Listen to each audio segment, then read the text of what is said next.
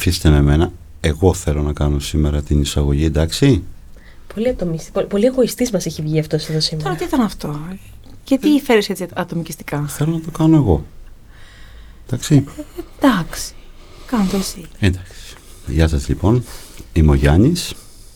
Η Νίκη. Η Ιωάννα. Και απορούμε με τον ατομικισμό σου. Και σε ευχαριστούμε που μας κάνεις κομμάτι τη συζήτηση. Ας μιλήσουμε για τον ατομικισμό. Εσένα αν σε έλεγαν ατομικιστή, θα το έπαιρνες ως κάτι καλό ή κάτι κακό? Εξαρτάται. Okay. Εξαρτάται, μου λες εξαρτάται. Εξαρτάται. Βέβαια να πούμε τώρα ότι το παράδειγμα αυτό με το οποίο ανοίξαμε τη σημερινή κουβέντα δεν ήταν ένα παράδειγμα το οποίο ορίζει το τι είναι ατομικισμός. Όχι βέβαια. Αυτό ήταν έτσι ένα χαρακτηριστικό παράδειγμα του πώς μπορεί όταν ξεπερνούνται τα όρια τέλος πάντων ανάμεσα στο προσωπικό μου συμφέρον, στην προσωπική μου επιδίωξη και στα όρια των άλλων, που ενδεχομένως θα μπορούσε να οριστεί και ως εγωισμός. Η ακραία έκφραση του να βλέπω τον εαυτό μου σαν μία μονάδα γύρω από την οποία γυρίζει ο κόσμος. Ακριβώς. Βέβαια ήταν πολύ σωστή η ερώτησή σου, γιατί πολλές φορές την έννοια του ατομικισμού την μπερδεύουμε λίγο με τον εγωισμό. Δηλαδή, όντως μπορεί να έχει ένα αρνητικό πρόσημο στα αυτιά των ανθρώπων. Και εγώ θα έλεγα ότι εξαρτάται, αμφιταλαντεύομαι κι εγώ. Θα ένιωθα όμορφα ή όχι. Θα ήταν κομπλιμέντο ή θα ήταν κακός χαρακτηρισμός. Ναι. Πάμε να δούμε λίγο. Ο ατομικισμός λοιπόν στην ψυχολογία είναι ο όρος, ας πούμε, που αναφέρεται στους τρόπους με τους οποίους οι άνθρωποι αυτοπροσδιορίζονται και εστιάζουν στους στόχους τους. Είναι το αντίθετο της συλλογικότητας. Δίνει προτεραιότητα σε προσωπικούς στόχους και όχι σε κάτι ομαδικό, σε κάτι κοινωνικό. Αυτό θα μπορούσαμε να ορίσουμε ως ατομικισμό. Συμφωνείτε? Βεβαίως. Προάγει τις έννοιες της ανεξαρτησίας, της ελευθερίας, της αυτονομίας και του κυνηγιού των προσωπικών στόχων και επιθυμιών, ακριβώς, ναι, όπως τα είπες Γιάννη. Χωρίς βέβαια να αποκλείει την επιδίωξη για το κοινό καλό. Έτσι, ατομικισμός δεν σημαίνει ότι δεν νοιάζομαι για το κοινό καλό. Σημαίνει ότι ίσως σε μια προτεραιότητα υπάρχει το ατομικό καλό, το πώς εγώ θα εξελιχθώ, θα προχωρήσω, θα πετύχω τους στόχους μου, θα ικανοποιήσω τις ανάγκες μου κτλ. Με σεβασμό πάντα όμως στο κοινωνικό σύνολο, χωρίς δηλαδή να παραβιάζω όρους ή κανόνες και χωρίς αυτό να σημαίνει ότι δεν επιδιώκω και το κοινό καλό μέσα στην προσωπική μου εξέλιξη όμως.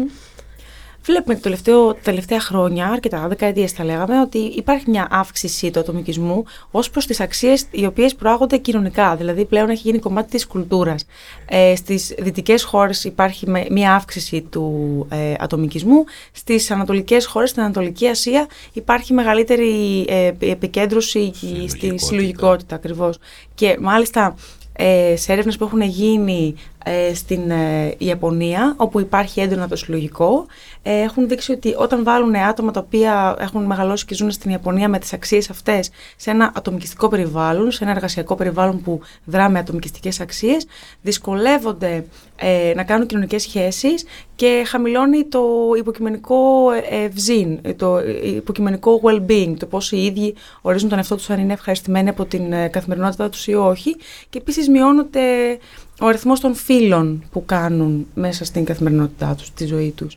Οπότε είναι δύσκολο να ενταχθείς, να μεταφερθείς, να μετακινηθείς από το ένα περιβάλλον στο άλλο. Να προσθέσω ότι σε μια έρευνα που έγινε από το Πανεπιστήμιο του Waterloo τώρα, αναφέρεται το εξής, ότι παρόλο που εξακολουθούν να υπάρχουν διαπολιτισμικές διαφορές ανάμεσα στα κράτη, στις χώρες κτλ., ανάμεσα στον ατομικισμό και τον κολεκτιβισμό, τα στοιχεία δείχνουν ότι συνολικά οι περισσότερες χώρες κινούνται προς έναν αυξημένο ατομικισμό. Η έρευνα αυτή είχε γίνει το 2017. Θα σας πω δύο πράγματα σχετικά με αυτήν. Σύμφωνα λοιπόν με τα στοιχεία εθνικών απογραφών και δεδομένων που συλλέχθηκαν για τη συγκεκριμένη έρευνα, οι ερευνητές εξέτασαν δεδομένα 51 ετών, δηλαδή μάζεψαν 50 χρόνια δεδομένα προκειμένου να κάνουν αυτήν την ανάλυση και ανέλυσαν τις ατομικιστικές πρακτικές και αξίες σε ένα σύνολο 78 χωρών. Για να μετρήσουν τις ατομικές πρακτικές σε όλους τους πολιτισμούς, οι ερευνητές εξέτασαν τα στοιχεία μεγέθους των νοικοκυριών, τα ποσοστά διαζυγίου και το ποσοστό των ατόμων που ζουν μόνα τους. Για να μετρήσουν τις ατομιστικές αξίες, εξέτασαν δεδομένα σχετικά με την αξία που δίνουν οι άνθρωποι στους φίλους και στην οικογένεια, το πόσο σημαντικό πιστεύουν ότι είναι να διδάξουν στα παιδιά τους την εξαρτησία τους και το βαθμό με τον οποίο βάζουν σε προτεραιότητα την ατομική έκφραση ως εθνικό στόχο.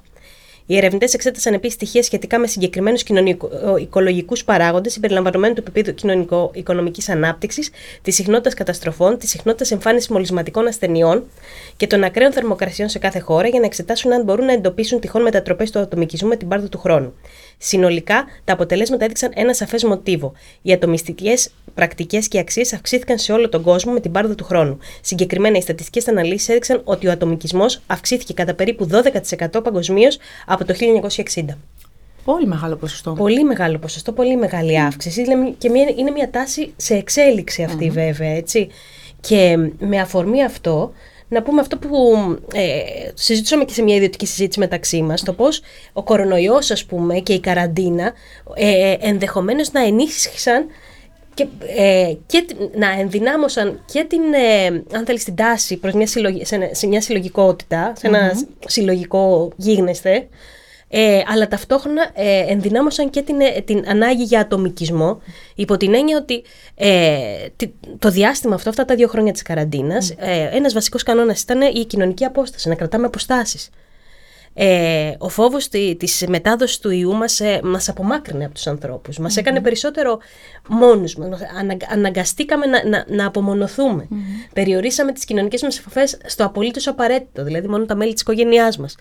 Οπότε είναι ένα χαρακτηριστικό παράδειγμα του πώς μπορεί τέτοιου είδους συνθήκες δημόσιας υγείας μπορεί να επηρεάζουν το πώς κινείται η τάση σε ένα επίπεδο κοινωνικό, τάση προς ατομικισμό ή τάση προς κολεκτιβισμό που λέγαμε και που συζητούσαμε και προηγουμένως. Παρόλο που ο φόβος νιώθω ότι διαχειρίστηκε επειδή ήταν κάτι συλλογικό. Εάν ο φόβος είναι κάτι ατομικό, αν κινδυνεύεις μονάχα εσύ από μια ασθένεια, είναι λιγότερο διαχειρίσιμο από το να ξέρω ότι... Και ο διπλανός μας, πούμε, μοιράζεται τις ίδιες ανησυχίες. Ναι, κατανοητό. Και ίσως να ανέδειξε και μια δυσκολία που υπάρχει με την αύξηση του ατομικισμού, ότι όταν υπάρχει το ατομικό συμφέρον και προτάσετε παραπάνω από το συλλογικό συμφέρον, υπάρχει και μια αντίσταση να ακολουθήσουμε κανόνες και να ακολουθήσουμε αυτό που μας προτάσει ένα κοινωνικό πρέπει, και το κατά πόσο ακολουθούμε τους κανόνες που φέρνει ένα κράτος και μια μεγαλύτερη αρχή από το άτομό μας. Υπήρχε μια μεγάλη αντίσταση και στον εμβολιασμό και αν και αυτό είναι ατομικό, ας πούμε, δικαίωμα, και στη χρήση μάσκας και στην απόσταση και σε πάρα πολλές διαφορετικά αιτήματα που έκανε το κράτος. Και θα μπορούσαμε να πούμε ότι αναδεικνύει κάπως μια δυσκολία που φέρνει και ο ατομικισμός σε συλλογικές καταστάσεις που καλούν να κοιτάξουμε το κοινωνικό συμφέρον και το κοινό συμφέρον περισσότερο. Ναι.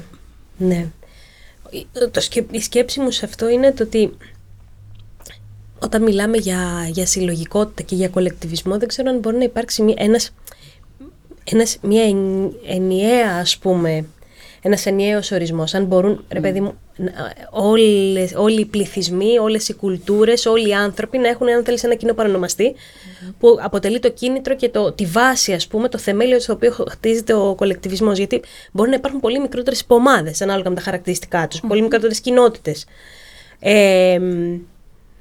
Όπως και να λειτουργούμε, δεν αναιρείται το γεγονός ότι λειτουργούμε σε συστήματα, ότι είμαστε αλληλεξαρτώμενοι και αλληλεπηρεαζόμαστε ο ένας με τον άλλον. Οπότε, όσο και αν κοιτάξουμε το ατομικό μας συμφέρον, δεν σταματάμε να ζούμε σε κοινωνίες όπου χρειάζεται να κοιτάξουμε και διαφορετικά τον συνάνθρωπό μας και να δούμε και από τη δική του οπτική μεριά κάποια πράγματα για να μπορέσουμε να επιβιώσουμε. Τώρα, τι συμβαίνει όταν εγώ σαν άνθρωπος έχω αρχές οι οποίες προσομοιάζουν πιο πολύ ένα συλλογικό μοντέλο? Για παράδειγμα, μου αρέσει η ενίσχυση της ομαδικότητας ή το αίσθημα της αλληλεγγύης, το αίσθημα του εθελοντισμού, της δοτικότητας, και είμαι σε μια ομάδα όπου υπάρχουν ατομικιστικά στοιχεία.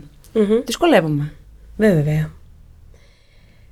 Βιώνω ένα αίσθημα αδικίας, βιώνω ένα αίσθημα ότι γιατί δεν είναι, ας πούμε, όλος ο κόσμος όπως και εγώ, γιατί δεν κοιτάει όλος ο κόσμος το μεγαλύτερο καλό και το συλλογικό καλό και συμπεριφέρεται με αυτόν τον τρόπο. Ναι. είναι δύσκολο όταν υπερέχει το ένα να είσαι μέσα σε ένα σύστημα στο οποίο υπερέχει το άλλο. Τέτοιες δυσκολίες νομίζω ότι όντως, ανάλογα και με τα βιώματα, αν θέλεις, μέσα στην οικογένεια και το πόσο ο καθένας μας έχει γαλουχηθεί και τι, αν θέλεις, αξίες έχει πάρει, γιατί οι οικογένειες είναι οι μικροπυρήνες οι οποίες, αν θέλεις, δημιουργούν, κατασκευάζουν και αν θέλεις, μάλλον καλλιεργούν στους ανθρώπους την τάση προς ατομικισμό ή την τάση προς κολεκτιβισμό. Ανάλογα με το πώς δράει η πυρηνική οικογένεια μέσα, τι αξίες έχει κτλ. Νομίζω ότι αντίστοιχα και εμείς μέσα από τα μοτίβα αυτά και μέσα από τις εμπειρίες αυτές σχηματίζουμε, αν θέλεις, και μια προσωπική άποψη, μια προσωπική τάση ως προς το που στεκόμαστε σε αυτό το φάσμα. Ναι. Ή μια επιθυμία. Ή μια επιθυμία. Ναι. Σωστά. Και επίσης μπορεί μέσα στην πορεία της ζωής μας να διαπιστώσουμε ότι υπάρχει μια ρευστότητα σε αυτό. Δηλαδή μπορεί να συνειδητοποιούμε, ίσως να έχουμε γαλουχηθεί με κολεκτιβιστικές αξίες και να συνειδητοποιούμε ότι έχουμε την ανάγκη να κινηθούμε προς ένα πιο ατομικιστικό, ας πούμε, πλάνο ζωής, μια πιο ατομικιστική φιλοσοφία, που για να τα κάνουμε λιανά, γιατί μιλάμε τώρα με όρους που ίσως είναι και πολύ σημαντικό κάπως να τους επεξηγήσουμε. Υπάρχει και μια υγιής, μάλλον είναι υγιής αυτή η ρευστότητα. Όταν μέσα στην πορεία των χρόνων συνειδητοποιούμε ότι αλλάζουν οι ανάγκες μας ή αλλάζει ο στόχος ζωής μας ή αλλάζουν οι προτεραιότητές μας κτλ. Είναι και μια φυσιολογική διαπραγμάτευση αυτή. Αρκεί πάντα να γίνεται με όρους οι οποίοι δεν παραβαίνουν τις προσωπικές ελευθερίες ή τα όρια των άλλων. Δηλαδή μπορούμε να λειτουργούμε ατομικιστικά και να νοιαζόμαστε για την προσωπική μας ανάπτυξη, για την προσωπική μας εξέλιξη, για την ευημερία μας, που αν αυτό γίνεται με μια διάθεση σεβασμού απέναντι στα όρια των άλλων και χωρίς να έχουμε την διάθεση τη χωροκατακτητική και να παραβιάσουμε, ας πούμε, τα όρια του άλλου, του διπλανού μας, του συγγενή μας, της κοινωνίας στο πλαίσιο το οποίο βρισκόμαστε, τότε μιλάμε για μια υγιή εξέλιξη, υγιή τάση, αν θέλεις, σε αυτό. Αρκεί να υπάρχει, που είναι μια πολύ σημαντική έννοια στον ατομικισμό, η προσωπική ευθύνη του ότι σέβομαι την ύπαρξή μου, αλλά ταυτόχρονα σέβομαι και τις υπάρξεις γύρω μου. Σωστά. Για να μην φτάσουμε, όπως είχαμε πει στην προηγούμενη εκπομπή, σε σημείο να υιοθετήσουμε ναρκισσιστικές συμπεριφορές, όπου το δικό μου μόνο μετράει. Ακριβώς.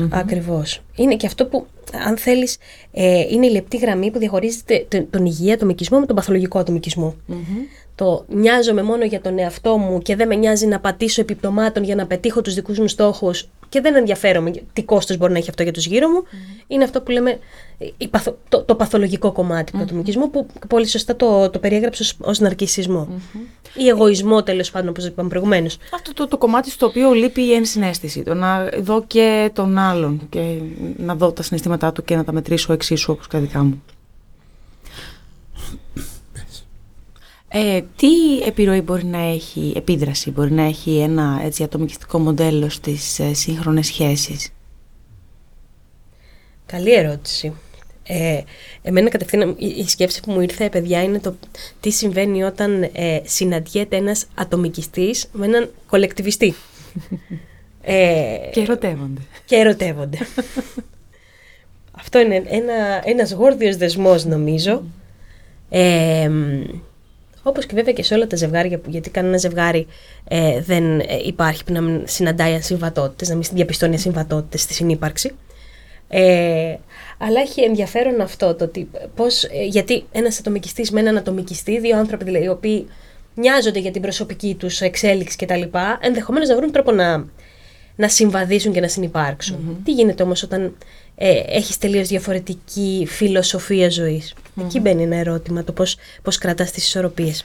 Υπάρχει αυτή η πεποίθηση που λέει ότι τα ετερόνυμα έλκονται, και σίγουρα σε πολλές περιπτώσεις τα ετερόνυμα έλκονται και ψάχνουμε να βρούμε κάτι το οποίο μας λείπει στον άλλον και παίρνουμε στοιχεία του. Για παράδειγμα, αν εγώ βιώνω έντονο άγχος, για παράδειγμα, θα με βοηθήσει τουλάχιστον στο εγγύς μέλλον ένας ήρεμος σύντροφος, ο οποίος έχει μια διαφορετική εικόνα για τα πράγματα και μπορεί να πάρω κομμάτια από την ηρεμία του και εκείνος να πάρει κομμάτια από την τάση μου να κινούμε και να είμαι σε συνεχή κίνηση. Και χρειάζεται συνεχή σίγουρα δουλειά και συνεργασία για να μπορέσουμε να βρούμε έναν τρόπο να συμπορευόμαστε μαζί. Είπαμε και έχουμε ξαναπεί ότι οι σχέσεις είναι ζωντανοί οργανισμοί και επειδή περιέχουν δύο διαφορετικές οντότητες, χρειάζεται και οι σχέσεις ίδιες να αλλάζουν σχήμα και μέγεθος για να μπορούν να χωράνε και οι δύο οντότητες ταυτόχρονα, επειδή αλλάζουν και τα δύο άτομα, αλλάζουν σε βάθος χρόνου και εξελίσσονται. Πήγαμε τώρα αλλού. Εγώ έκανα την ερώτηση προηγουμένως, ορμόμενη από ένα βίντεο της ψυχοθεραπεύτριας Έστερ Περέλ, η οποία ανέφερε έτσι από κοινωνικής σκοπιάς ότι η μείωση των θρησκευτικών αξιών και η αύξηση του ατομικισμού έχει φέρει τους όρους επιχείρησης στις ανθρώπινες σχέσεις. Δηλαδή περιμένουμε από τον σύντροφό μας, ουσιαστικά και από τη δουλειά μας, να μας καλύψουν την πληρότητα των αναγκών μας και περιμένουμε από έναν σύντροφό μας να είναι και ο καλύτερος μας φίλος και ο άνθρωπος ο οποίος θα μας δίνει λύση στα προβλήματά μας και ο άνθρωπος ο οποίος θα μας συντροφεύει για πάντα και θα είναι εκεί για να μας καλύψει όλες μας τις ανάγκες. Και έδωσε και μια πολύ ωραία αναλογία, είπε παλιότερα, όταν μιλούσαμε για αδελφή ψυχή, αναφερόμασταν στο Θεό. Και τώρα ότι τον όρο αυτόν τον χρησιμοποιούμε για τους συντρόφους μας. Οπότε, αν το ανάγουμε αυτό, δηλαδή αν το σκεφτούμε και το αναλύσουμε λίγο, φανταστείτε τι προσδοκίες και τι βάρος μπαίνει πάνω στη σχέση και πάνω στο σύντροφο και τι απαιτήσεις μπορεί να έχουμε, ακόμα και ενδόμηχα, ως προς το τι περιμένουμε να μας καλύψει ένας άνθρωπος. Σημαντικό λοιπόν για να αντισταθμίσουμε το κομμάτι αυτό είναι αρχικά να δούμε κατά πόσο επηρεαζόμαστε εμείς από αυτό, γιατί μπορεί να μην επηρεάζει τη σχέση μας απαραίτητα από κάτι τέτοιο, και να βρούμε σε ποιο σημείο τέμνονται οι όροι επιχειρήσεων, τι δίνω, τι παίρνω και τι υπολογίζω, τι περιμένω και προβάλλω στο μέλλον, θα θέλω να πάρω αναλόγως με το τι έχω δώσει. Κατά πόσο λοιπόν υπάρχει αυτή η συσχέτιση των δύο πραγμάτων, της εργασίας και των σχέσεων, και κατά πόσο επηρεαζόμαστε από αυτό. Για να το αντισταθμίσουμε λοιπόν, χρειάζεται να ανοίξουμε και λίγο τα δίκτυά μας. Να βρούμε και άλλους τρόπους να ικανοποιούμε εμείς οι ίδιοι τις ανάγκες μας, αφενός, και άλλα συστήματα μέσα στα οποία μπορούν να εκφραστούν οι ανάγκες αυτές και να ικανοποιηθούν. Βέβαια. Και εδώ θα φέρω μου ήρθε τώρα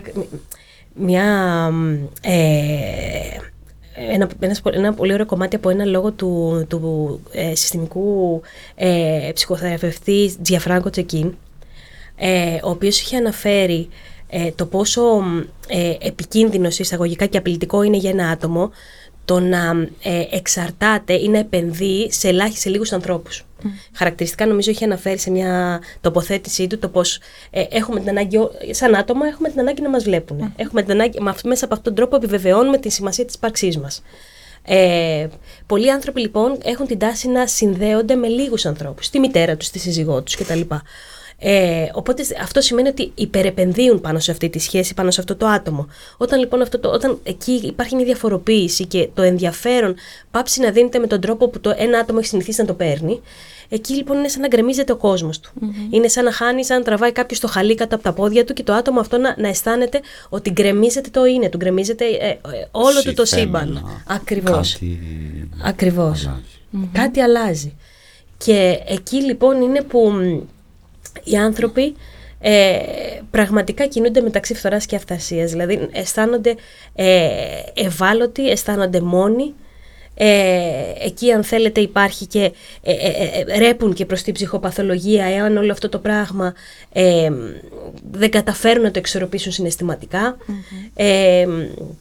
Οπότε αυτό, αν θέλεις, είναι και ένας κίνδυνος μέσα στην φιλοσοφία του ατομικισμού, το να μην περιορίζουμε τα δίκτυά μας, όπως πολύ σωστά είπες, να μην εξαρτώμαστε ή να επενδύουμε αποκλειστικά σε συγκεκριμένες σχέσεις, είτε αυτή είναι η σχέση μας με τη δουλειά μας, όπως είπαμε, είτε αυτή είναι η σχέση μας με τη σύντροφό μας, τον σύντροφό μας, την οικογένειά μας κτλ. Όσο λιγότεροι είναι οι άνθρωποι από τους οποίους παίρνουμε ανατροφοδότηση, τόσο πιο εύκολο είναι να ανατραπεί ο κόσμος μας, εάν κάτι σε αυτές τις σχέσεις ταρακουνηθεί, αλλάξει, χαλάσει. Ακόμη και σε περιπτώσεις, έτσι όπως το θέτεις, που νιώθουμε ότι έχουμε πληγωθεί από τους γύρω μας, οπότε θέλουμε να κλείσουμε συνειδητά τον κύκλο μας με πολύ συγκεκριμένα άτομα, τα οποία ακριβώς είναι πιο κοντά και στις δικές μας αξίες. Ο ατομικισμός μας δίνει αυτή την επιλογή του να επιλέγουμε εμείς ποιοι άνθρωποι θα είναι γύρω μας και κοντά μας και ποιους θα αφήσουμε να εισχωρήσουν στη ζωή μας. Εμείς τώρα, σαν ψυχολόγοι, βέβαια, δεν ξέρω αν αυτό το επάγγελμα, αυτό το μικρόβιο που έχουμε στον εγκέφαλό μας, προσπαθούμε όταν ακούμε δύο άσπρα και μαύρα να βρούμε έτσι λίγο την γκρίζα ζώνη. Και η αλήθεια είναι ότι δεν είναι ένα σωστό και όλα τα υπόλοιπα λάθος. Υπάρχει μια υγιής μετακίνηση από το ένα στο άλλο. Μπορούμε δηλαδή να έχουμε αξίες από τη μία έννοια και να ζούμε σε να δουλεύουμε, για παράδειγμα, σε ένα περιβάλλον το οποίο στηρίζει τις αξίες της άλλης έννοιας. Η γκρίζα ζώνη, λοιπόν, για μένα κλείνει σε μία ερώτηση. Εσύ πόσο μαζί αντέχεις? Οκ. Πολύ ενδιαφέρουσα ερώτηση. Και είναι ένα ερώτημα αυτό, γιατί όπως είπες και εσύ προηγουμένως, υπάρχει μια υπαρξιακή ανάγκη να συνυπάρχουμε με τους ανθρώπους, αλλά υπάρχει και ένα φάσμα μέσα σε αυτό. Το πόσο κοντά αντέχουμε να είμαστε. Είναι πολύ ωραίο ερώτημα αυτό, μπορούμε να το θέσουμε στον εαυτό μας και θα μας βοηθήσει να καταλάβουμε και να πάρουμε feedback πολύ ενδιαφέρον, ανθρωπιστική πολύ ενδιαφέρουσα. Και ίσως αυτό, εννοείς ότι ίσως και αυτό, αν θέλεις, είναι και μία, μάλλον αναδύει την ανάγκη και της ύπαρξης του ατομικισμού ως έννοια. Ναι. Δεν είναι μια πολύ μεγάλη και ανακουφιστική, ένα ανακουφιστικό, μια αίσθηση ανακούφισης, ότι δεν χρειάζεται να είμαι τόσο μαζί αν αυτό δεν είναι κάτι το οποίο εμένα μου ταιριάζει. Ακριβώς. Μπορώ να φύγω, μπορώ να κοιτάξω εμένα, μπορώ να δω τις ανάγκες μου, ή μπορώ έξω να έχω την απόσταση που χρειάζομαι, γιατί το μαζί δεν σημαίνει πάντα μαζί και ασφικτικά μαζί. Οπότε μπορώ να ορίσω την συνύπαρξή μου με κάποιον με βάση το πώς και εγώ μπορώ να συνυπάρχω και με την απόσταση και με τον τρόπο που θέλω να συνυπάρχω. Την εγκύτητα και την απόσταση που επιλέγω. Ακριβώς. Μια απόσταση ασφαλείας. Στην οποία και εγώ και τα δικά μου συμφέροντα ικανοποιούνται και τα δικά σου συμφέροντα ικανοποιούνται και είμαστε και οι δύο ευχαριστημένοι σε αυτή τη σχέση. Και αυτό ίσως να είναι και μια υγιής έκφανση του ίδιου του ατομικισμού. Το να συμμετέχουμε σε ομάδες με κοινούς στόχους και που παίρνουμε πράγματα και δίνουμε πράγματα εξίσου ικανοποιητικά για όλους. Ακριβώς. Γιατί διαβάζω εδώ ότι οι σχέσεις οι οποίες βασίζονται στον ατομικισμό έχουν πολλά θετικά. Ένα θετικό από αυτό είναι ότι περιέχουν λιγότερες απαγορεύσεις, περισσότερο δικαίωμα και περισσότερο χώρο στο λάθος, και μια φυσική αίσθηση προσωπικής ευθύνης στα άτομα. Ότι απουσιάζει σε ένα πολύ μεγάλο βαθμό περιορισμό της ελευθερίας του άλλου, και αυτό επιτρέπει στα άτομα να μπορούν να αποκτήσουν μια αυτοπεποίθηση σε ένα επίπεδο ατομικό, στο ότι μπορώ να πατάω στα πόδια μου, μπορώ να αισθάνομαι δυνατός, δεν έχω ανάγκη να εξαρτηθώ ή να συνεξαρτηθώ. Πράγμα πολύ σπουδαίο για την ανθρώπινη ύπαρξη. Το να μην αισθανόμαστε ότι το τέλος του κόσμου θα είναι να χαθεί μια σχέση. Ναι. Και πολλές φορές είναι αυτό που είπες και πριν, ότι αν εγώ έχω δώσει πάρα πολύ ενέργεια και έχω επενδύσει σε μία σχέση, τότε όντως έρχεται το τέλος του κόσμου όταν αυτή τελειώσει. Βέβαια. Έχει και τα καλά του ατομικισμός. Θα τα πούμε και αυτά. Δεν συμφωνείς, συνάδελφε? Ναι. Τι λέτε, να το κλείσουμε εδώ? Να το κλείσουμε. Ναι, έτσι περιγράψαμε λίγο τον ατομικισμό σαν έννοια στην ψυχολογία και διάφορες έτσι... Και σαν κοινωνικό όρο, και διάφορες εκφάνσεις του αναλύσαμε. Νομίζω ότι μπορούμε να κλείσουμε για σήμερα. Μας αφήνεις, Γιάννη? Είναι ένα κομμάτι της κοινωνικής ψυχολογίας. Και ο κολεκτιβισμός και ο ατομικισμός. Ναι, με τέτοιες έννοιες μου χτυπάνε ωραία καμπανάκια, έτσι, λόγω του υπόβαθρου των κοινωνικών μαθημάτων, τα οποία τα έχω αφήσει πολύ πίσω και μου λείπουν λίγο. Οπότε είναι μια ευκαιρία να ξεσκονίσω τώρα, ξέρεις, λίγο και να πούμε λοιπόν πράγματα. Ότι η ιδέα για αυτό το θέμα ήρθε από την Ιωάννα και ότι μάλλον είχε να κάνει με αυτή την αδύρυτη ανάγκη να ασχοληθεί με τα κοινωνικά της μαθήματα. Τα μαθήματα. Δεν θα σας κουράσω, αλλά την άλλη φορά θα ανοίξω ένα βιβλίο κοινωνικής ψυχολογίας. Ευχαριστώ πάρα πολύ για αυτό σήμερα. Ωραία. Ευχαριστούμε πάρα πολύ που ήσασταν μαζί μας σήμερα. Ήμασταν η Ιωάννα, η Νίκη και εγώ.